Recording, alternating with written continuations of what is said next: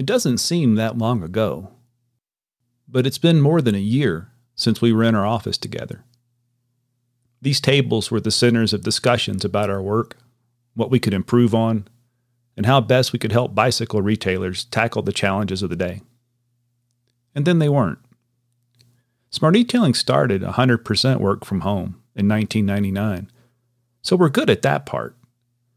But there was something about those impromptu gatherings around our tables and desks that produced creative answers to questions in the moment that we want to recreate virtually. So here's what we're calling up next. A video podcast where we'll circle up and find a fresh take on the challenges of our clients and our industry. Let's see what's up next. So, Susie, we're struggling. A lot of the clients are struggling with inventory. We know supply's tough. Mm-hmm. What are we seeing from the marketing team? Because I know there's retailers who are having success. I see the sales numbers. What are they leaning on for that if they're not marketing like they usually do? Yeah, the clients that I can think of, are still working on trying to actively train their customers on how they can shop for bikes online, help guide them to the right size, guide them to available inventory, help keep them up to date on what is coming into the store. And then of course is what do you need now that you have a bike, or maybe you've bought a bike in the past year in this crazy rush? How do we make sure that every ride is great? You have what you need. You're well informed on how to care for your bike. So content like that is doing well. A lot of retailers are still sticking with, a weekly email to stay top of mind, keep capturing shoppers' attention, all that good stuff. Doesn't that lead towards there's a thing about we've got all these new cyclists in the market, these new riders, people that have rediscovered being outside and the freedom and all that good stuff. How do we pull that into the equation? I think that's the right question to ask, Mark. And we certainly want to talk about the business aspects, kind of more localized for any one individual business. But we've all invited millions of new people into the sport, and every single business across retail, across the IBD channel, we need to be focused on keeping these riders engaged, because this is a once in a generation moment that we've had. And the more of these riders that we can keep in the sport, it's going to be such a healthy change for all of our businesses. Yeah. And so keeping people engaged and progressing with the sport is way better than having a bunch of bikes get hung on a garage hook and not pulled out until they get sold on Craigslist 20 years from now. Yeah. Yeah, that's the big thing and it's not just cycling either. So I think part of the equation for our clients is, now we're competing against other outdoor sports and activities too. And some of our clients play in all those and some of those other channels or other markets. But, we've been competing against video games for a while, at least with kids. Now it's kayaks and other outdoor activities. So I think you're right. That's the key is how do we engage those and keep them, like Susie said, top of mind for each client. That's the big piece these days, I think.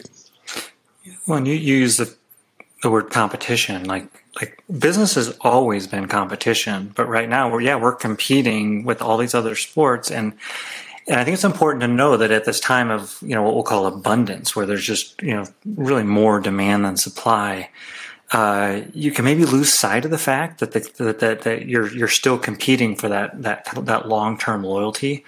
And so there's that real balance for businesses today is how do you meet the challenges of the day while making the appropriate investments and choices today to support your long-term business needs. Yeah. Mm-hmm. Yeah. Cause it can feel a little bit like, well, goodness, I can sell everything I got. I'm backed up for a month on repairs. Why would I bother? There's a great reason to bother in order to make this stick, because the pie is huge. We don't have many grow the pie moments in the industry. The pie is a lot bigger now, and you want to get those pieces of it. It's just not that common for the demand itself, not just a change along the curve, but the actual demand for the products and services. It's huge.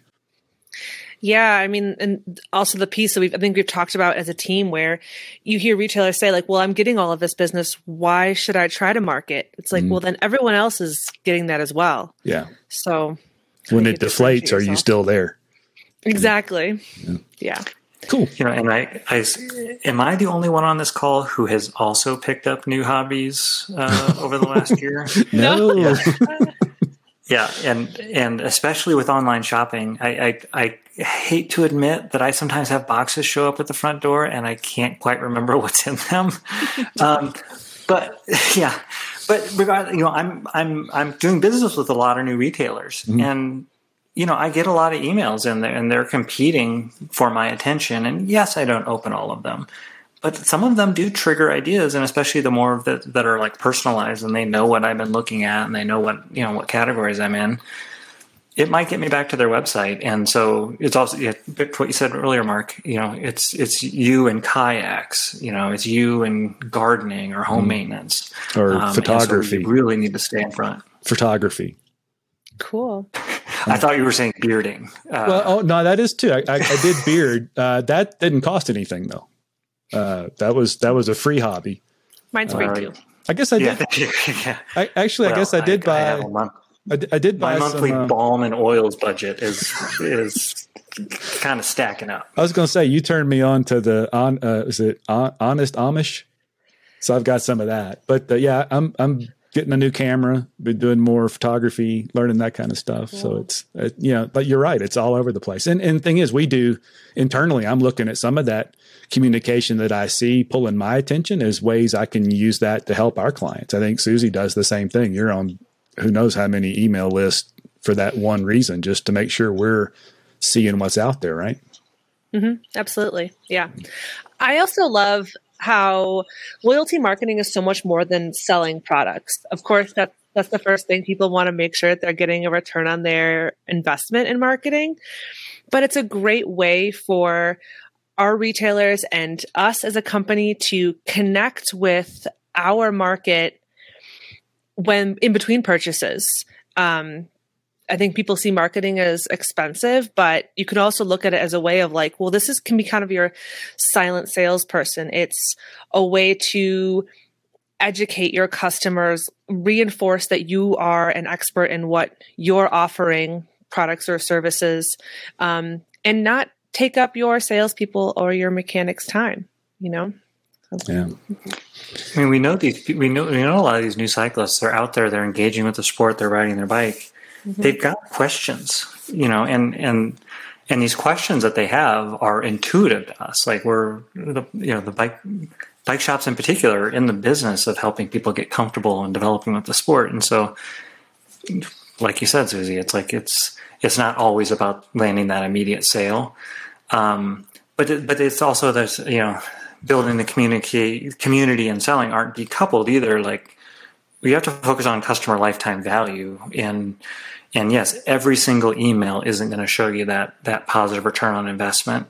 But if you can get 2 more transactions from a customer in a year or 20 more over their lifetime, and you get their next bike upgrade, that adds up for any shop. Yeah. Well, like you said, 1 or 2 more, because the average transaction value these days has gone up tremendously as well. Excellent. What else? What else can we add to that equation? This has been good.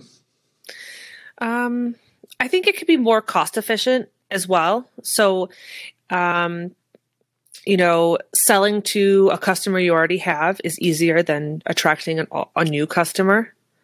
I think that's an important piece. Yeah. That's a big piece now, because a lot of these customers our clients got because of external reasons, you know, the pandemic itself. So the more you can hang on to those, that just means the overall acquisition cost and the cost of your sales goes down over the next 5 years. Yeah, absolutely. I think there's a huge opportunity here it's not just, I mean, we can look at it lots of ways, but not only to help, you know, keep these new cyclists as customers, but also like get them invested in their community, give them the best chance of sticking with this sport, connecting with other people in their community, things like that. Excellent. All right. Well, this has been fun. I had something I was going to say, but my puppy has started snoring, and I completely lost my train of thought. Well, that's more pandemic activity. You got, of course, it wasn't just the pandemic, but you got extra. How's the puppy doing? Yeah, fantastic. Yeah, and our household grew by 2 dogs over the last year, but the puppy is fantastic, and she's been a very good business partner over the last couple of months. And she likes you pretty well. I know you have trouble with that. Thankfully, in your household. yes. Yeah. You both know that I've had a really bad luck with dogs in our household. I came back from a long weekend, and the oldest dog promptly bit my foot. Nice. So I. Like, why are you here? Exactly. Susie, how's Clementine doing? I miss Clementine. Miss Clementine is doing great. She is sticking her face out the curtains in the front of the house right now. Excellent. I don't think Watts misses her, but he does miss The Office. You know, It was always a one-way relationship with those two. Yeah. All right, great. This has been fun. We'll circle up later and see what's up next. Great. Cheers. Great to talk. Bye. Bye. Bye.